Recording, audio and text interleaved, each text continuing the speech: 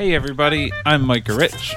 And I'm Olivia Kane. And welcome to the Weekly Typographic, a podcast where we discuss our favorite type and design news from the week. Hi Olivia. Hey Micah. Great energy. I'm very energetic today, I think because I'm exhausted, and we have so much good stuff to talk about this week. Oh, yes, we absolutely do. We've got some exciting type design news we're going to share, and we're back on a research-heavy nerd alert, where we're going to be talking about how to start a revival typeface. So that's been really fun to look into and has been eye-opening in several ways. Lots of good stuff, like you said. I'm excited that you researched this and curious to have this conversation because that is very much like the beginning of the league and something that I was really passionate about in the very beginning before there were 100 other million things to do. So I'm really curious what you learned.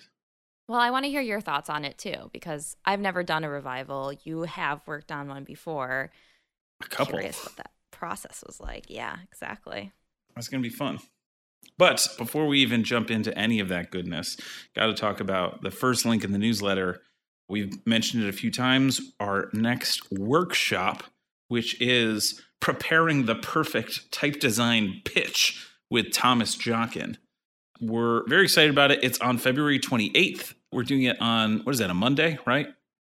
At least for us in the Eastern time zone, 7:30 p.m. to 9:30 p.m. Eastern. So you can kind of tune in after work if you're interested in this kind of thing. I think it's going to be really great. We've mentioned before, and you probably heard if you've been listening to the podcast last week, talk about it plenty, but we kind of did a test run with Thomas, and Thomas has such a wise and logical business mind.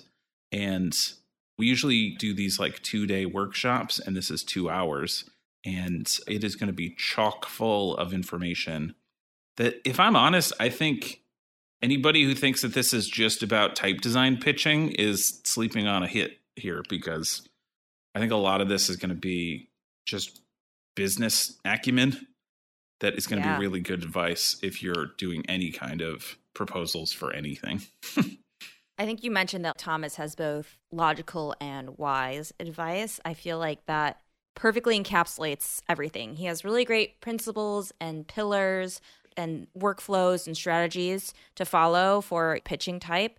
But the wise part of it, so that's the logical side, but like the wise part is that he has so many stories of when he's messed up or when things have worked. And I think that really is going to contribute to the depth of the workshop too, because he wants you to learn from his mistakes. And I think that there's something really amazing in that. And he is an educator too outside of this workshop. So it's going to be great. I can't wait. Yeah. All right, let's jump into some cool links this week. Yes, the first one coming from Future Fonts, but also coming from podcast listener and fan, Sophia Type Love. Oh my gosh. So this is Sophia Ty's font Strecco. The blog post is called The Story of Strecco, and it's on the Future Fonts blog. And she talks about the methodology and process of designing this very, very cool reverse contrast stencil typeface, which is kind of in a league of its own. Those aren't necessarily words you usually hear strung together, but there's a bunch of sketches that are shared. She talks about her experience designing while she's been a student and why she loves Future Fonts as a platform for being someone that's on the earlier side of her type design career. The incredibly imaginative letter forms. A lot of them are made from literally rectangles and quarter circles, which is just, think about those constraints and how it can manifest itself in letter forms. I think it's really creative, going to be really inspiring. And I'm just so excited to share this. She's been a fan of the League for a while. So if you're a fan of League, always just share your work. We want to feature it. We want to get more type designers that are earlier in the career, especially women type designers out there in the spotlight, and encourage the heck out of them. I especially love, this is not exactly my normal kind of jam for this type of typeface, but it is so immensely creative and visually interesting that down towards the bottom of this article, the specimen booklets, some of it you're like, I don't know what that says, but I know that looks cool. And I feel like at some point there's going to be some brand that is like, this is us. And they're going to take this and make like giant posters that look wild and neat and interesting. And at some point, like everybody's going to know this font, I feel. Yeah, I'm a big fan. I love it. I love that's on Future Fonts, so you can like invest in the future of the font as well. Always an incredible way to see young designers kind of get started. So all here for it. Which, point of note, is if you actually click on the link to buy a license for Strecko, it's only $20 for like 1 to 5 people, which is very affordable, I think. But you should know at the moment it's only desktop license. You can't use it on the web or in an app. So take note. Good to know. Also, the name Strecko, I love her little blurb about it at the end. It is like a very abstract word. ST are her initials, so that's like the start of the word. And then Reco is short for reversed contrast. So Strecko, I missed that part. That's cool. It's pretty cool. Yeah, I love it. And she also said that Strecko is short for stress and contrast, like Strecko, which I also didn't know that. I love a dual meaning. That's great. I love it. Super fun project. Our next article we have is very fascinating, in-depth look at size-specific spacing of fonts. So this is from Typotech. It's from Peter Bilak, and it's really interesting. The first half of the article talks about why the principles of spacing are so essential to typefaces, really saying that they are essentially the glue that turns letters into words. I think we all know that if we're fans of type, that a typeface isn't complete without some beautiful spacing. You can even like make a beautiful letters look bad if you don't have good spacing. So talking about some of those principles, but then later talking about how important it is that different sized letter forms have different spacing within the letter forms. So different side bearings, basically, if you're familiar with type design words, or tracking and kerning if you're just more on the graphic design side of things. Talking about when you have text at smaller sizes, like you need more space between your letter forms than if you have text at maybe like 80 points. So that's I feel like that's something that you start understanding when you're more of like a junior designer. But then understanding how that would work within a typeface is actually a whole different story. So the Typotech typeface Lava comes with this built-in optical spacing. So that means that they spaced and kerned the family through like several iterations so that at 6 points, there's different spacing, then 10 points, and 10 points, there's different spacing, then 48 points, and so on and so forth. And I think understanding how that gets built in, they make these graphs of the curve of where's the threshold for when they decide to change the spacing to make it more legible. I haven't really read anything like this before, so it was a really nice look into it. That is kind of cool. And I especially appreciate the graphs because it seems like a scientific approach to where is the threshold, which I also have never quite seen somebody describe it that way before. This seems to me to mirror a lot of what some of the big peeps in variable fonts are doing about either optical size rather than optical space, which are obviously related too.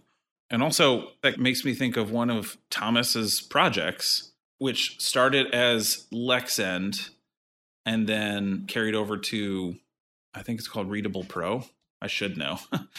Where the width of the letter and the space between the letters are variable. So as you change, they're connected to each other to make something more readable as you go on.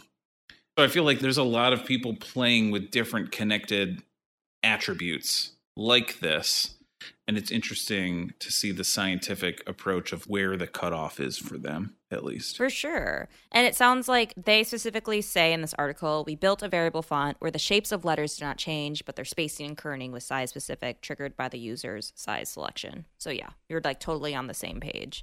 Also interesting, they talk a little bit about the history of some of the kerning technology in the Adobe Creative Suite, which I just like have never quite understood that history about why we have optical kerning as an option within InDesign, which I would love to do a nerd alert on at some point, talking about like when do we use this, when do we not. Yeah. So controversial, very polarizing topic. So I don't know, just lots of really good golden nuggets in here, super educational and fascinating. Yeah, and you were kind of mentioning this seems older. The technology here has been around. And one of the things that I learned in working on some of the Google variable font educational stuff is that a lot of the technology for variable fonts has been around for a long time, like decades. Yeah. And it was like embedded in there, but never utilized. Yeah, I remember we did that. We did a nerd alert, I think, on the history of variable fonts. And I was like, oh, shoot, people were talking about this like in the 90s, but it wasn't actually coming to fruition. Every time I hear the 90s now, I think of there was some TikTok or something where they were like, if they made Austin Powers today, it would be set in 1991. And I was like, that's evil. Don't, that's horrible. Oh what? Gosh. Oh my God. Oh my God. That's some real comparisons. But 90s is getting farther away every moment that we speak, unfortunately. No. Sorry. Well, yeah, this is definitely a good article to check out. 10 out of 10. Finally, in Type and Design news. I love this. This is a little announcement from Type Tasting, which is an organization run by the wonderful Sarah Hinman, who we interviewed last year. She is hosting a typography pub quiz, which I think is like hilarious and amazing. It's a virtual quiz, virtual pub, and it's all going to be questions on type-related trivia, which just like, man, that just really speaks to my heart. There's going to be some questions on typographic tattoos, type on beer labels, can you spot a movie from a font, and best of all, us here at the League have contributed a couple trivia questions. Potentially one or two might be related to a nerd alert that we've done. So if you have been listening to our podcast, you'll be able to participate and feel great about that answer, I think. But it just sounds like a really fun freaking activity in that we just want to promote and say, hey, this is happening out there. I know you and Steph are coming up with some very clever questions. Yes. So I'm excited how it's all going to come together. Plus, there's a fun game embedded in here called Fontadil, which I know you're a Wordle fan because you have made me play every day since last week. You're also a Wordle fan. Don't just put this on me. You are too. It's like Wordle, but with font names. So that should be fun. I love it. That sounds what a fun excellent. time. Just fun. Have fun. Yeah. Sarah. Type can be fun. I feel like Sarah's always making type more fun. All right. It's time. It's time. That time. We still don't have a sound effect. It's been years. Yeah. It's a nerd alert, guys. That's it. That's what we got. The thing is, I could be higher energy, but that's as much as we're getting today out of me. Thanks. Okay, revival type. Fun stuff. Very interesting. Did some research. And that's the nerd alert. Thank you very much. Whereas, like, I think we're all familiar with revival type. We all like compartmentalize some typefaces that are older feeling as like, oh, they're a revival. But revived typefaces can take so many different forms. And I think that researching how people usually start a revival actually has been like very eye-opening. I think throughout the years, people's kind of exposures to different kinds of revival type is broadening, which I think is really exciting. And I think reviving typefaces is like a really great educational tool too, which I think I discovered a very old League Tumblr post, which I'm not encouraging people to go to because half the links are broken. But I think that was mentioned that it's a great educational tool to really understand how our letter forms have been made, because we like to think that we're just innovating type all the time, but so much of the letter forms, it's so important that letter forms, and they're legible and readable, they're actually just referencing letter forms that were around like 300, 500 years ago. We're talking about text type. You really can't be reinventing the wheel there. You are looking back to see like how things have been done. So I feel like type is one of those industries where history is just pretty much woven into everything that we're doing, which I think is pretty cool. So what is a revival, and like why are people making them? What's the point? So a revival typeface, simply put, is like a remake of an original typeface, usually one that was designed a long time ago. And that's like kind of the more traditional way to think of a revival typeface. Revival typefaces can have so many different source materials. It's basically looking at letter forms from some sort of source material and rematerializing that in a different way. You can be remixing it. You can be really, really faithful to the original. Again, huge plethora. We've seen different revivals for plenty of classic fonts like Garamond. There's tons of Garamonds out there. They're all a little bit different. They all have their own unique qualities. One isn't necessarily more Garamondy than the other because there's different interpretations. And, you know, if we were using Garamond exactly to how it looked like when it was first created, the type would look a little bit janky. So like things have been like cleaned up throughout the years, especially when we're talking about really old type. Sometimes you want things to look really worn in, and maybe you'll keep some of the qualities of the type that looked like it was really, you know, a tactile thing. But it's important to know that, like, there's a bunch of Baskervilles, there's a bunch of Ditos, there's a bunch of Bodonis. Most of the classic type we have many iterations of. And making a revival typeface, like I said, requires a lot of research on the history of the type in question. You need to understand the craft of the original typeface. You need to understand a little bit more about the production, modes of productions, and the styles at the time. I think Type at Cooper, maybe the extended program, they like pretty much always do a revival typeface because I think it helps people for their first type project to understand a lot of the like essential components. So reviving type doesn't necessarily mean copying scans of type into a digital software. There's a lot of decision making that happens. Sometimes if you have a really old typeface that has outdated styled letters or numerals or signs, like you have to think about what the type designer would do and be like, if I was in their shoes, how would I create these new characters? So it's interesting that it's not really just copying, pasting. There's still a lot of decisions to make, but it's not as starting from scratch. To me, that seems like an easier place to start as a type designer, especially an early type designer. I feel like it gets you closer to a win earlier. You have something to compare it to. Like in the beginning, it's so much harder to invent something totally new because you're like, I don't know if I'm following the rules of type because I don't know the rules that well yet. And so you can like compare it to something and be like, it's similar and it works. And there's like a little bit of me in there. And so it feels like a win. Exactly. And I think that's a great reason to start a revival typeface. If you're interested in type design, the whole idea of it is very scary to you. Like this is a much more accessible way in.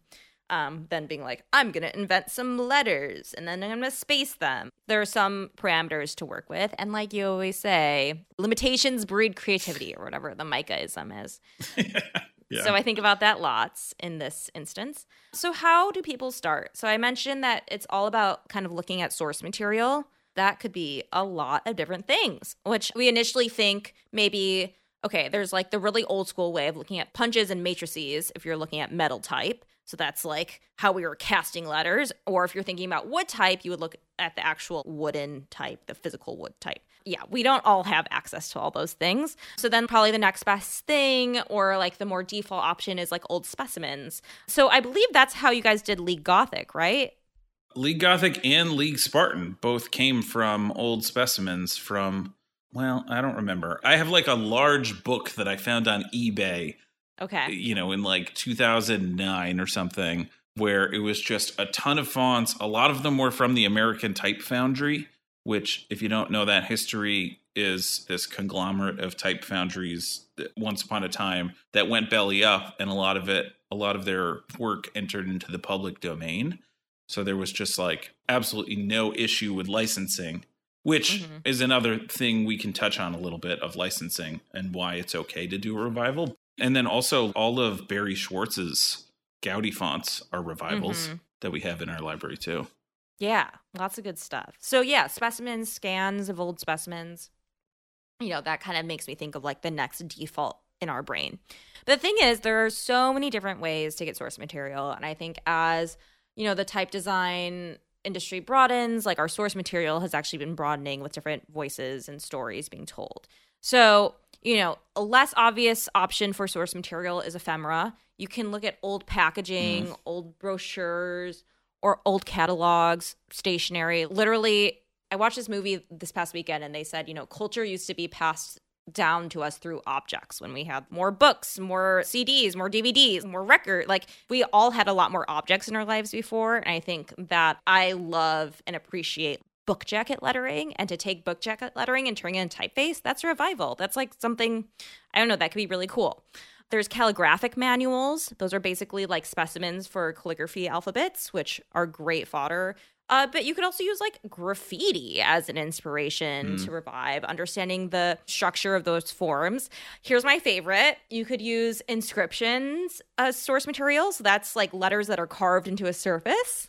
And to get a really accurate shape of those inscriptions, you could do something called a rubbing. In a graveyard, maybe. You could go to a graveyard and rub some graves. One of my first interactions with Micah was like, I think we should go to a graveyard and do some rubbings. And I thought he knew what rubbings meant, and he definitely didn't. So now it's just like the inside joke. So yeah, rubbings is when you like literally take paper to a carved surface and rub a crayon on it, and you get like the texture of whatever that surface is onto a piece of paper. So I believe Adobe Trajan and Donatello were actually typefaces that use rubbings as a source material, which I think is really interesting. Trajan. That's a classic for every romantic movie made before 2001. Oh, yes. Or heroic movie, like heroic. Basically any movie. That's what I think. And then finally, another option that I actually think has recently been used in a lot of typefaces I've admired is documentation of signage. So we have to remember that a lot of signage in the world we live in is probably designed without a digital font if the sign was like put together before like the 90s. So there's a lot of stuff out there. I think of The New Black in our catalog by Trey Seals. He was using the signage from the Chicago Freedom Movement, and he was basically using photographs of the signage that was being used. So I think that is one way you could use signage. Then there's Vault Alarm by Dan Cederholm, which I believe was like, I think a plaque on the side of a building he was walking past like every day. And then there's one of the most famous revivals that we always overlook, which is Gotham, which I'm pretty sure was using New York Port Authority signage and documentations, like literally photographs of that as reference. So you would never think Gotham's a revival, but that definitely can be considered a revival for sure. I think something that's pretty interesting is that we don't necessarily have to be strict recreations of the original source material. Jonathan Heffler has this great quote that says, revivals can be strict recreations, oblique interpretations, or even works of satire. So it's like you really have like a huge range. Like it's nothing that's super constricted. There are really one-to-one revivals of super old type is actually called a facsimile, which we don't see very often because they're so faithful to the original typeface. They're often like using archaic letter forms or have symbols that aren't contemporary. So they're usually used by like antiquarians and academics. So that's like one side of the revivals. Was it the EM-FEL types or M-FEL types? Yeah, those seem like I really used to close love to those. I still use those. I actually really do love those. And I do wonder if they've been modified to add contemporary characters. Like you have to think there's probably been like a little bit more of a robust character set today than there probably was back then. But yeah, that's a great example of that typeface has like the rugged outline of all the letter forms that makes you like feel like it's so tactile. And then somewhere in between that and the totally out there side of the scale is people trying to revive the spirit of a typeface. So focusing on, yes, the forms that like are originally seen in this typeface, but allowing for a little bit more kind of abstract and emotional descriptors of the type to lead the way. So sometimes I think about Hobo that James Edmondson does. I don't even know if he considers this a revival, but if you actually look at original Hobo, Hobo, compared to his Hobo, Hobeaux, he captures the spirit of Hobo so well, but like refines the letter forms to be that much more good looking and feels sophisticated, and in a way that I really feel like that's something that captures the spirit. The first example that comes to mind. And then a really cool revival example kind of on the other end of the spectrum I found was called a type family called Marian, Marian. It's from Commercial Type. Marian is a family that actually revives a whole wide canon of type history. So they like clearly reference, they say Guillermon, Fournier, Bodoni, Baskerville. I mean, already we're imagining like a very large range of typefaces from our past. And so there's several different styles of type in this family, but the revival itself is purely trying to revive skeletons. So the type itself is fairly like mono-weight from what I remember. There's not letter form contrast, but instead you get the essence of the skeletons of these past typefaces. So there's a black letter typeface in there. There's like something that, you know, kind of resembles transitional type, and it's all like reduced to its like essentials, which I think is really interesting to consider that a revival as well. So like, again, huge range of stuff going on. I'm just very disappointed that there wasn't a pun in there about, you said like reviving the spirit of a typeface. We were talking about rubbing of graves. You just said something about skeletons. Like, what the heck, man? This could have had a whole theme. I know. I should have. This should have been our Halloween episode. Oh, shoot. Maybe we'll have to do like a revivals part 2 for that. We'll revive the conversation about the revivals. Yes, I love it. I mean, that's what I've got for everyone today. It's not the whole process of how to do a revival. There's certainly a lot of gaps to fill in. But hopefully this like inspires some people that maybe are thinking about dipping their toes in the water of type design and want an easier place to start, or just curious how people even begin this, or like, I thought revivals were boring, stuffy old typefaces, and now they're like, maybe they're not as boring as I thought. So, hey. I like that conclusion. That's my goal. Thanks. It's basically like, I think the most interesting part from my perspective is the benefit of doing it for a beginner. Like we were talking about, that it's an easier place to start from. It gives you some feedback as you're making it, even if you're kind of making it solo, because you have something to compare it to. And it's fun. So anybody who is making their first font is like a type nerd like us. And it's fun to like go research old fonts that you would want to revive and then put a little bit of spin on, or try to revive super faithfully. Either way, like I think it's fun. So for sure. And like you think of like Trey Steele's catalog, and so much of it is revivals. And yes, there are revivals of old letter forms, but there is so much more depth to those typefaces because they're like, you know, letter forms that came from communities that were previously marginalized. So I think like revivals actually do have like a really strong potential to be super powerful in the end and to tell stories that maybe have been forgotten. We think about all the women in type that like were not credited at all for like centuries, how that could be another avenue. So fun conversation. Superb, my friend. Superb and so animated. Excellent. Well, I hope you decide to join us for the workshop on Monday. If you can't join us live, you get a recording. Thomas is going to be awesome. That's, you know, where you can see me and Micah next after you listen to this podcast before we're in your ears next week. Love it. Doodle-a-doo. Doodle-a-doo.